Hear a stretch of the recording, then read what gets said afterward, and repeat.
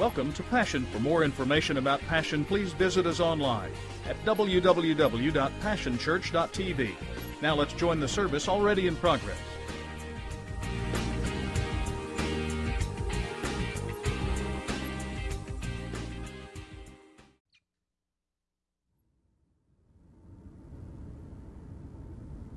We believe in the overthrowing of darkness in high places over our country, lifting a banner of truth and love, opening eyes, giving sight to the blind, the miraculous. We've been given power and authority to overcome hate with love, fear with faith, depression with hope. The Prince of Peace, the Lord of Hosts, the Alpha and Omega, stands at the gates of our city, calling out for the children to arise and possess their rightful place as sons and daughters of the Most High. We are not one, we are many. We are not weak, we are strong. We are not afraid, we are bold, knowing His voice, standing in His purpose, giving our hearts and minds to answer His call, to proclaim His freedom, to announce His victory, to proclaim His glory to a world sick with immorality, poisoned with lies, confused, hurting, beaten, broken. We hold the keys to unlocking their prisons. United in love, we will shout down the walls of division, hear the trumpets of mercy blow, a sound of many rushing waters flow, as the marching of feet, as into the ends of the earth we go. As ambassadors of the King of Kings, we declare, this is our city, this is our nation. We are the children of God, His hands and His feet, His heart and its beat. Jehovah our leader, we are His bride as He races to meet her. We speak a message of greater hope and faith. Ask, seek, and knock on the doors and the gates. Believe what you ask for, the Lord is not fake. He will pour out His riches for His own name's sake. This is the quest, this is the call. Some of us might die now, some of us might fall, but fear of failure will never stop us from giving our all.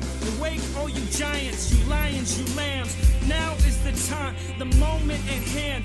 Glory unveiled as we take back our land. Dear sweet America, no longer will you slumber, being seduced by the lies of an unfaithful lover. You'll rise to your purpose, your queen, your mother. For now is the time to be a light to your sisters and brothers.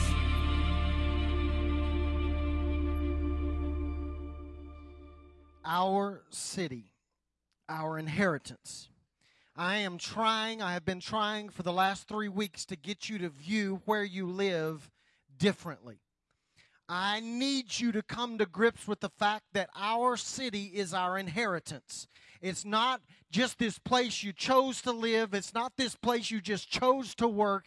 It's not this place you were born into just because some cosmic thing took place and you ended up here. No, God has strategically, catch this, He has strategically, He has handpicked, selected you to live in the neighborhood that you live in, to bring about an inheritance and to secure a harvest for the kingdom. Boy, I didn't get one amen there. Y'all asleep this morning. Wake up. That is a different mentality. You didn't just pick the house you picked just because you liked the kitchen. You thought you picked it for that, but behind the scenes, unaware to you maybe, God was working. He was orchestrating it. He was letting the loans come through. He was letting the paint be the right color, the carpet be the right grade, so that you would fall in love with that place, so that He could hand select you and pick you and place you and position you to reach the people around you. That is a different mentality. You didn't just get it because it was the right price. You got it because God wanted you there. We have got to see our city differently. We've got to understand that God has placed us here, in fact, to change our city. So we've been talking. I challenged you a couple of weeks ago that out of the passage of Scripture, and we're going to read it again, that deals with the cities of refuge, that God has placed us here and wants us to become prominent. In fact, I just want to say something to you that I might not have ever said to you before, or maybe I have, I don't remember. But I just want you to know, please quit telling me that we're the best kept secret in Oklahoma City. That is not a compliment. In fact, I'm sick of being told that. Because what I believe that God is saying to us is that we're not supposed to be a secret. And if you're not telling anybody so that we are a secret, then we've got a problem, because we are supposed to be positioned prominently so that people know we're here and know who we serve and know what we're about and know that they can run to us when they are in times of need. So therefore, we must become prominent in this place, prominent in this city, prominent in your life. Not only must we be prominent, we must be prepared. I believe that God is getting ready. We've already seen some signs of this, but I believe it's going to pick up pace, that we are going to be overrun by people in need, not just financial need, not just people in emotional need, not people just in relational and spiritual need. They're going to have all kinds of need. They may come with all of those needs wrapped up in one, and we have to be prepared for them. If we're not prepared for them and they show up, then we're late for work, and it takes us too long to get ready, and they will exit before we can ever meet their need. See, I just think there's a shift taking place. You've got to understand what kind of church we are. I want people to come to our church, and I love it when people stay at our church, but I also recognize that God has, for some reason, orchestrated it so that we're not just about retaining people, we're about sending people. And if they're going to come in for a season all messed up, then we got to help them get secured in the relationship with Christ and get them all worked around and get them first aid and Band-Aids and CPR and whatever else we got to do, and help them position themselves so that when they walk out of here, they're better off than when they came in. And then I told you last week that we've got to become those things because people are running for their lives. There are people all around us that are literally running for their lives. They're about to die in every aspect of that word. Some physically, some emotionally, some spiritually, relationally, financially. They are on their last legs, and they're looking for somewhere to run to. And so they are running for their lives, and God has called us to reach out to those folks. I told you that we must become those things because they need a safe place. They need a place that they can run and find safety. I told you last week that we've got to become this place because they need our Savior. They don't need our brand. They don't need our cool T-shirts. They don't need our goosebump worship. I hope they enjoy it, and I hope it opens the door. But the reality is if all they did was come in and hear a good song, and they don't come and find Jesus, then we've missed the mark. They need our Savior. They don't need your opinion. They don't need your judgment.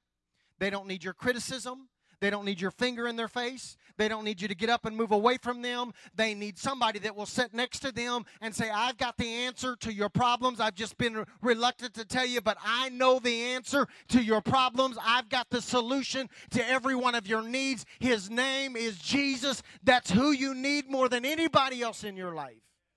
They need our Savior. Then I'm concerned that we've surrendered too much. We keep giving folks away.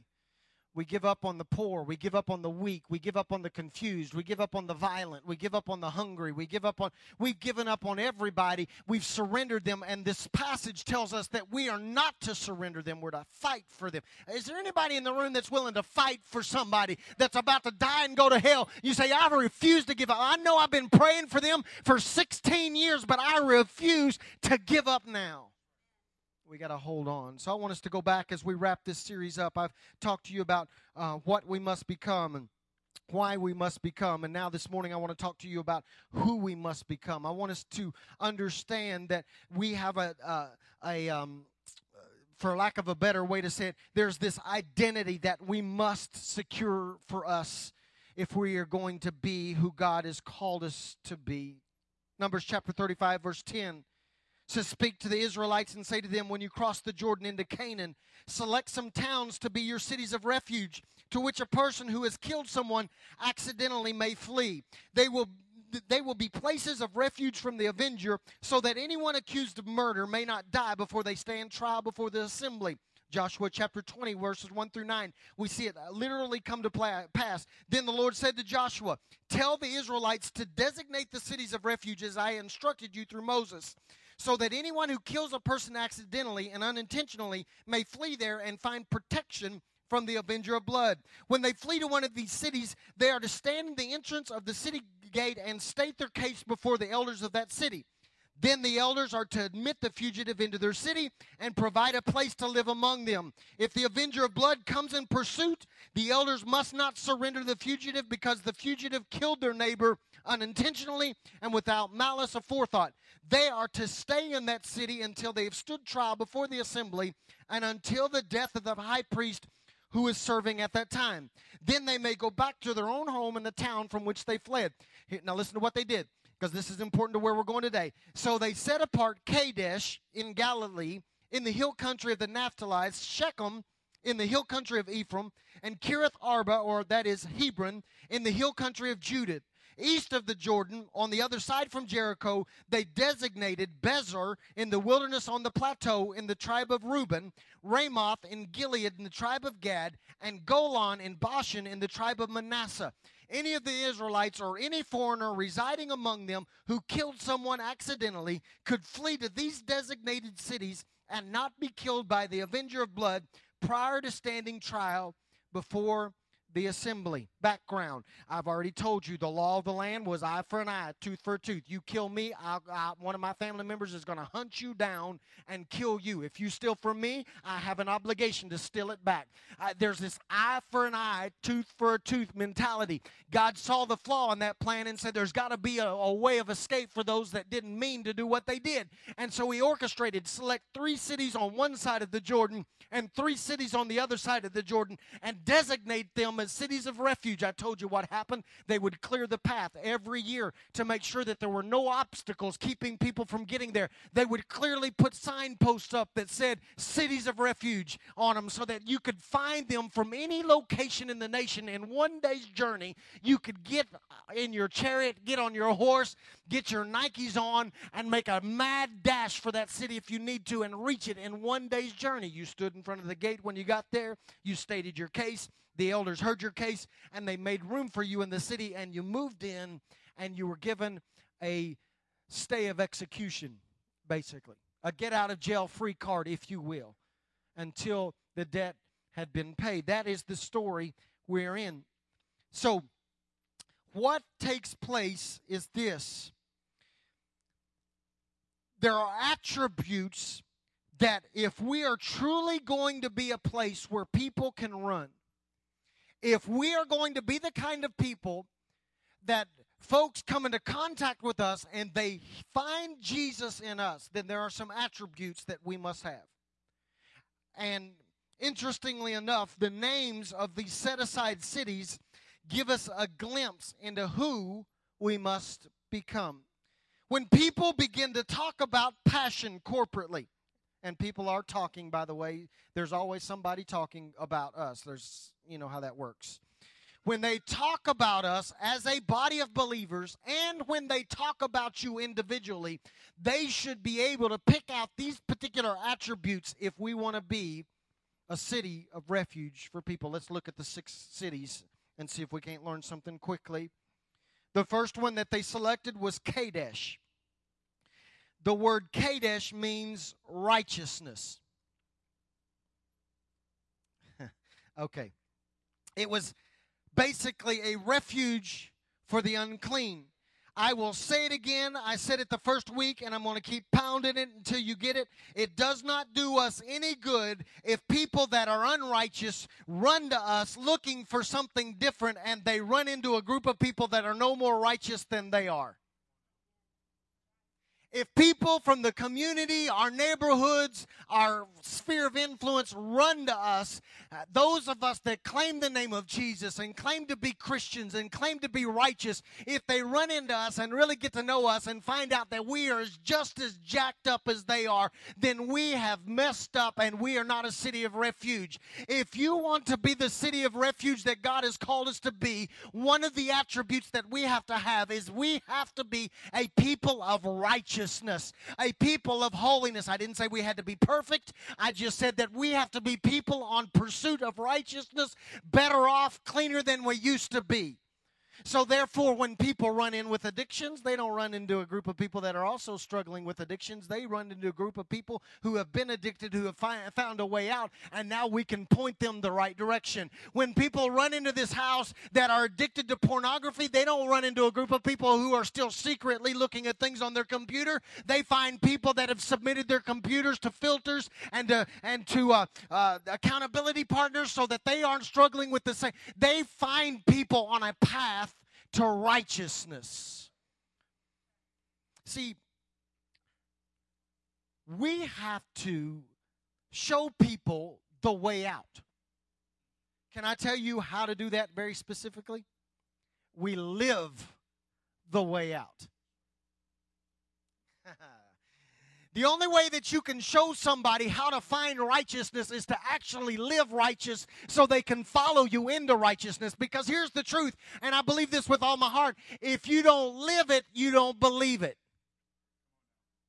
And some of you claim that you believe something, but your life doesn't match up, and so there's no match there, and it becomes a contradiction. And what I am saying to you is that we have got to live our life at such a righteous level that we stand in stark contrast to the unrighteousness around us, and they can see Jesus in us clearly. It's not hidden. We don't need a fish on our bumper. We don't need a Christian t-shirt. There is so much Jesus coming out of us and so much righteousness. We don't need a big bun on our head to say we're righteous. We don't need floor-length skirts to say we're righteous. There is so much righteousness oozing out of us that people say there's something different about them. They don't live like I live, and they are showing me how to get out.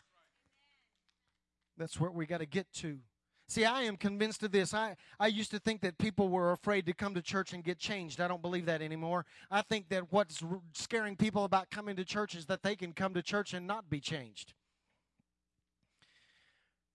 Because what they find is a group of people that are no more righteous than they are, doing the same things they are. And so it becomes a contradiction, and they can't deal with the contradiction, so why bother getting up early on a Sunday morning and giving up my weekend when I could be at the lake? I am calling you to be Kadesh, righteousness, where you live at a holy level. The second city was called Shechem. Shechem means shoulder.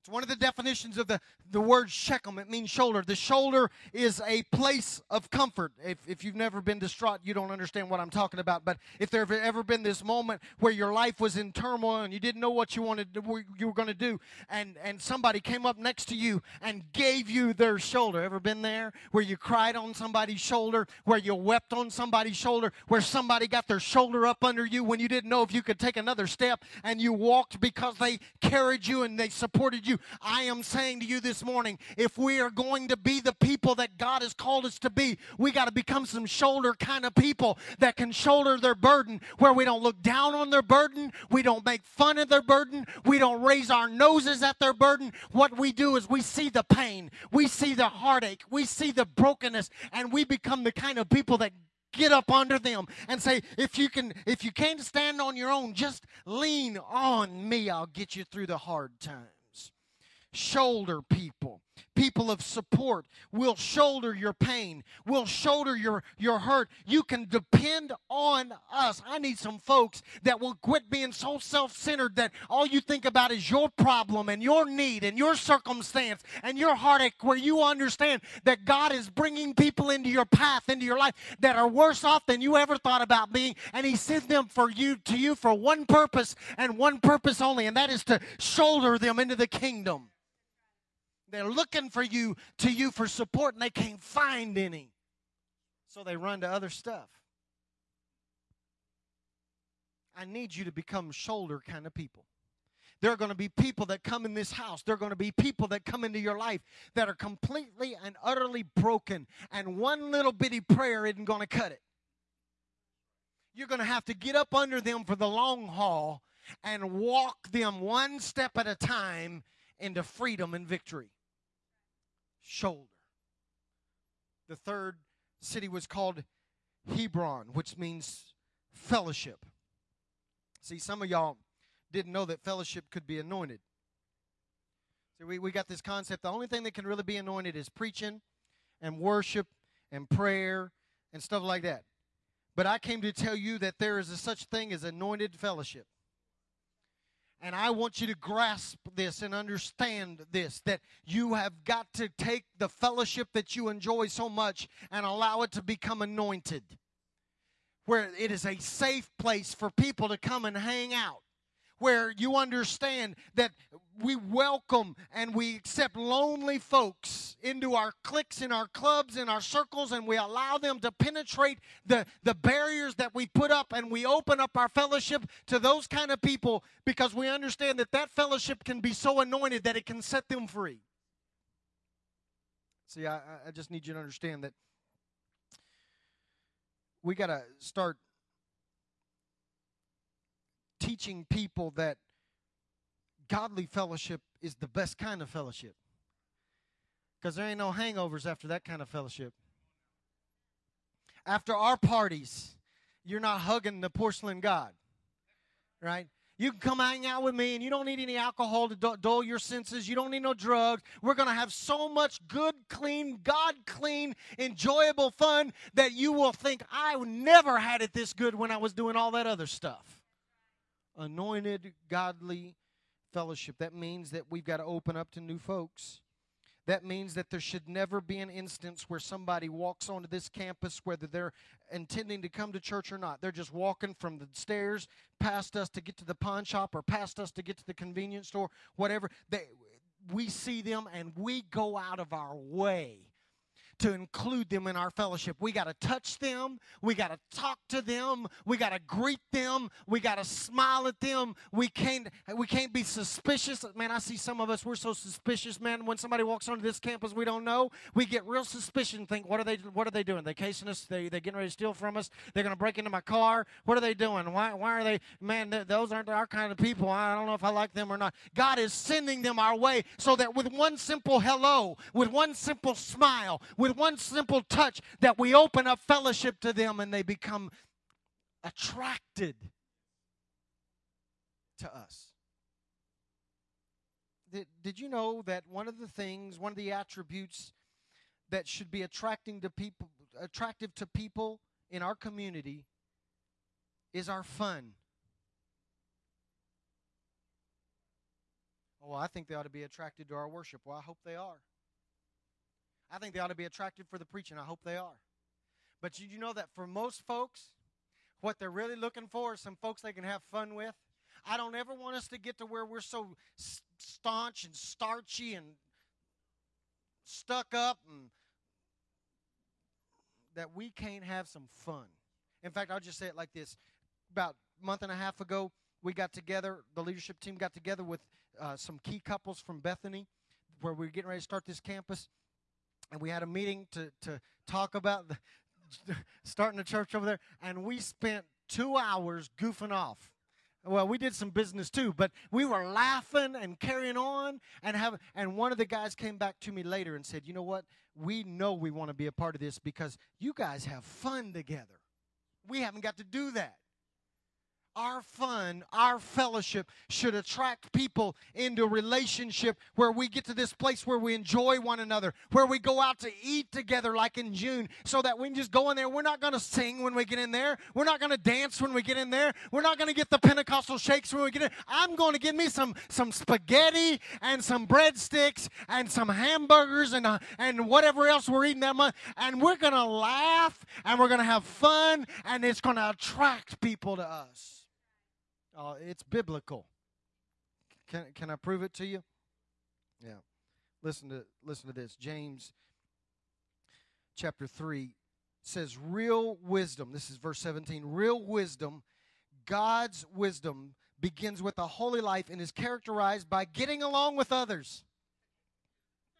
It's gentle and reasonable, overflowing with mercy and blessings, not hot one day and cold the next, not two-faced. Listen to this. You can, not you might be able to, not you should, but you can develop a healthy, robust community that lives right with God and enjoys its results only if you do the hard work of getting along with each other, treating each other with dignity and honor. They understood that we can get together and have this community where we laugh and goof off and have a good time and love Jesus with all of our heart and become a safe place so that they can run into open fellowship. And I'm telling you, that's what we've got to become.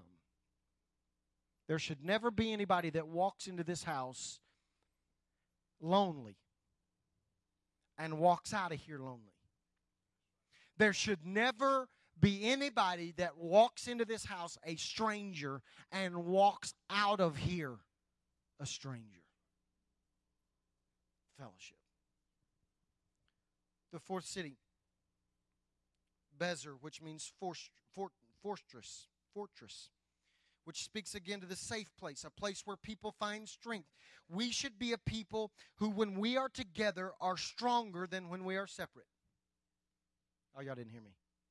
Have y'all, well, maybe I shouldn't ask. I was going to ask you if you've ever been to a church that you felt weaker when you got together than you were when you were by yourself. I ain't going to ask that. Don't even amen me right there. You felt torn down and belittled and looked down on and ridiculed. I just need you to understand that what God is calling us to do and become and who we are to be is that when we are together, we are stronger than we've ever been in our lives. We are to be strength agents. You should be enabling and empowering the person sitting next to you right now to feel stronger than they've ever felt before. When they walk out of here, they ought to be able to get in their car and say, I am stronger than I was when I got there because I sat next to fill in the blank. God, help us to become people that are so strong individually and corporately that when other people come around us, they're strengthened too. Strong fortress. What does that mean? That means we provide safety. Safety for what? Safety for people to fail. Safety for people to fail. I want you to know there are not very many places you can go where it's safe to fail. Most of the bodies I've ever been a part of, if you fail, you're out. Come on now, don't shout me down while I'm preaching good. Most organizations that you're a part of, if you fail, you're out. I am calling you to be a group of people that are so marked by grace that we become this fortress where it is safe to walk in here and fail. We won't like your failure. We won't accept your failure in the fact that we won't let you stay there. We will strengthen you and help you move beyond your failure so you won't fail again. This place that's safe for problems. I wished I could tell you that God had called us to call the perfect people. We would be kind of small. Because I hadn't met any. He's called us to reach out to people that have problems. We got to strengthen those kind of people.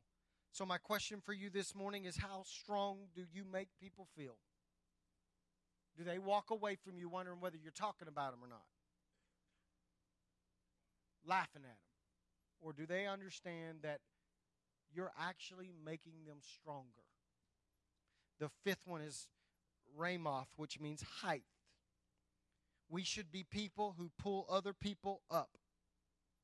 We should be people who are elevating those around us. They should be better off in every aspect of their life from being in communion and relationship with us. There's this old term. I couldn't remember it, so I called my dad. That's no indication that he's older than me, but you can take it any way you want. He remembered immediately. I had forgotten it. I knew it was there. I just couldn't put my fingers on it. It's called gospel lift.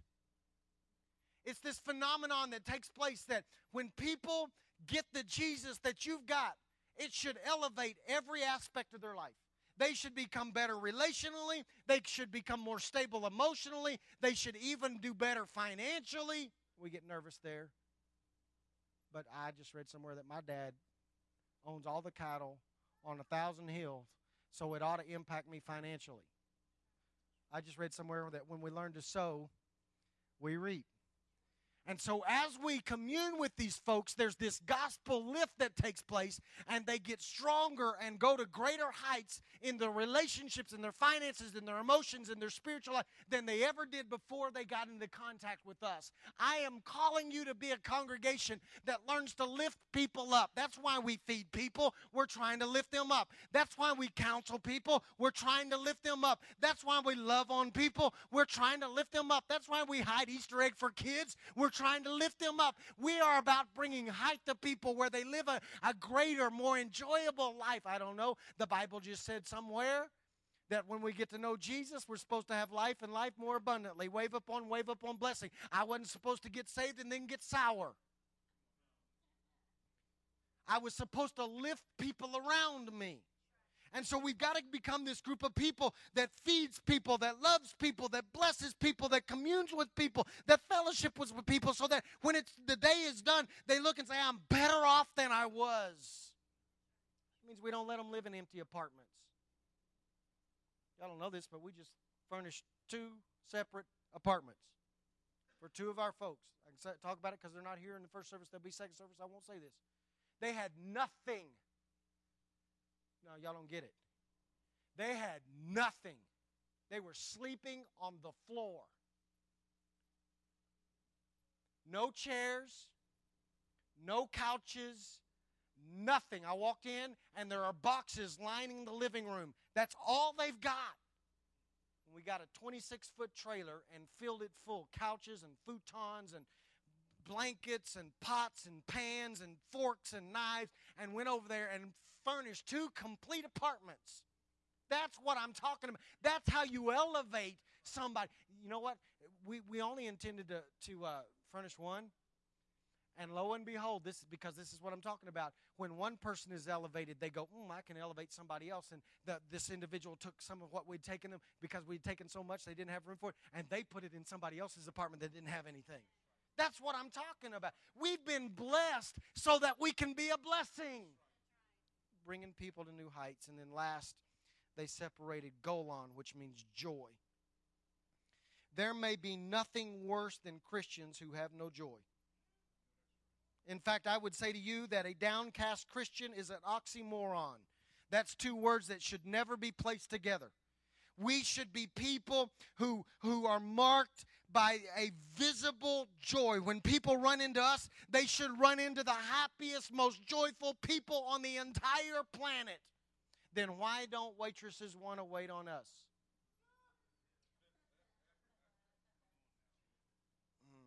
We're cheap and we're mean.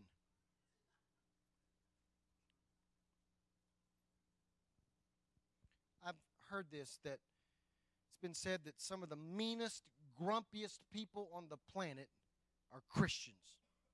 I don't understand that. I'm calling you not to be like that. We all have bad days. We all have bad moods. Stay home on those days. Take your Passion Church license plate off your car and hang up your T-shirt. Don't go cuss the waitress out and then hand her a tract.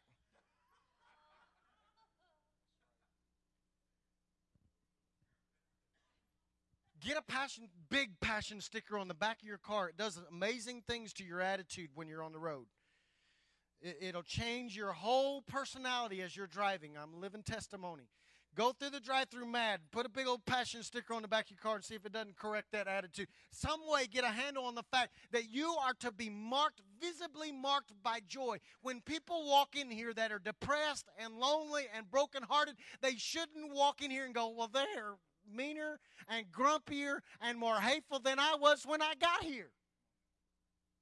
They ought to walk in and go, man, these folks have got more joy than I've ever experienced. See, I think maybe what we've done is we have failed to understand that when we meet Christ, we are to be infused with joy unspeakable and full of glory. And not only do we struggle to incorporate that into our worship, we struggle to incorporate that into our lives. I'm just that way. I'm just kind of grumpy. No, you're not. You're sinning. Get your joy on. Some of you need to go check your joy tank. If Jesus saved you from dying and going to hell, you should be the smilingest, happiest, great day person that ever lived. It means that you should be able to go through trials and still understand that that doesn't impact my joy, because my joy is not determined by my circumstance. My joy is determined by my Savior, and He's given me joy unspeakable. Acts chapter 2, I want you to listen very carefully to this, because it shows us that joy should set us apart. Acts chapter 2, verse 46. Listen very carefully. They followed a daily discipline of worship in the temple, followed by meals at home. There's that fellowship. Every meal was a celebration. it was exuberant, and it was joyful. As they praised God, it was joyful. Now listen what happens. People in general liked what they saw. So every day their number grew as God added those who were saved. So they're so marked by joy that people liked what they saw. When's the last time you heard that about a church?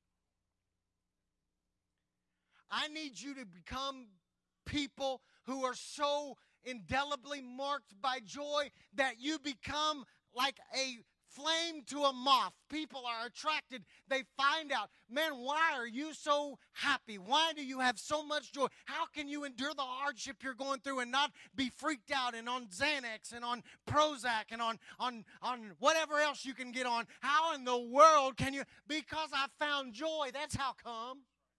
And they go, I want that. I want that. And they'll follow you here.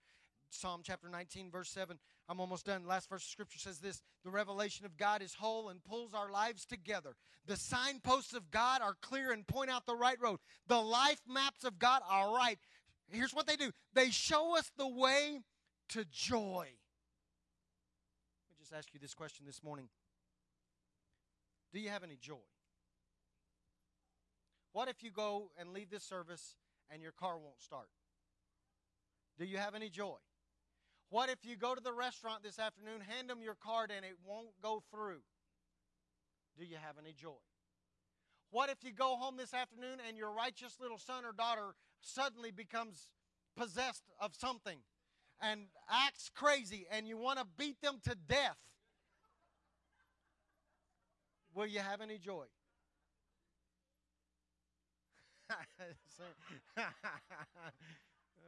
Yeah. See, that's when it really gets real. What if you go to work tomorrow? Well, some of you are off. What if you go to work on Tuesday and your boss is an idiot? What if you go to work on Tuesday and they tell you not to come back? Do you have any joy that would be so infectious and attractive that people watch how you react? Because, see, I know how some of us react. We go on Tuesday and the boss looks at us and says, you're fired. We don't go, thank you. That must mean that God has another door open for me. What we want to do is we want to get our last 2 cents in and say, I don't have anything to lose anyway. I will tell you what I think about you. And in that moment, we become unattractive, not just to the boss, but to everybody else that has heard us talk about passion and heard us talk about Jesus and heard us talk about and seen our T-shirts, and they go, no, they don't have nothing that I don't have. Joy. We must become people with these attributes, these 6 attributes. We must become people that are righteous. We must become people that have a shoulder that people can lean on. We must become people that are strong. We must become people that understand the anointing of fellowship. We must become people that are marked by joy. We must become people who are marked by bringing people to new heights. That's who we must become. Otherwise, they run to us, and then they run away from us. So here's my question, and then we're done. Which of these cities describes you? Some of you are really strong in joy, just not very strong in strength.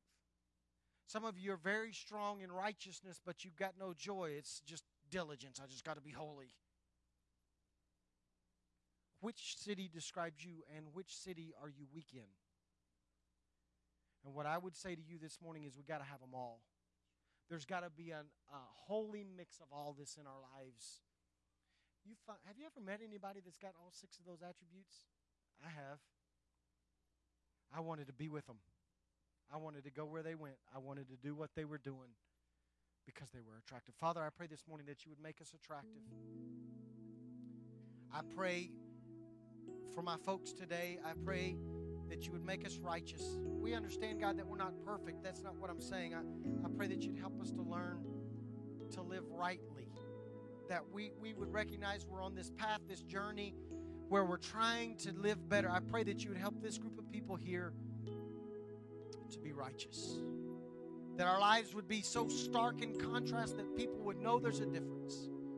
I pray that you'd help us to learn to shoulder those that can't walk on their own. Many times, Father, we repent because what we do is when we see somebody needy, we try to go the other way because we don't want our lives to be intruded upon and interrupted. I pray that we would become shoulder people. God, I pray that we would understand fellowship. I pray that we wouldn't be so self-consumed and self-centered that we don't make space in our lives for anybody else. I pray that we would open our lives up to those around us. God, I pray that we would learn how to raise people up. We would elevate those we come into contact with. I pray that we would learn to be strong. And I pray that we would have joy unspeakable and full of glory, not just at church. I pray that that joy would invade every area of our lives so that people can run to us and find safety. Now, Father, what I pray that you do this morning is I pray that you would shine your light on each of us individually, and we would wrestle with which city we're the weakest in, and we would begin to make an adjustment so that people will be attracted to us and run to us for safety. I pray that you do this in Jesus' name. Amen. Welcome to Passion. For more information about Passion, please visit us online at www.passionchurch.tv. Now let's join the service already in progress.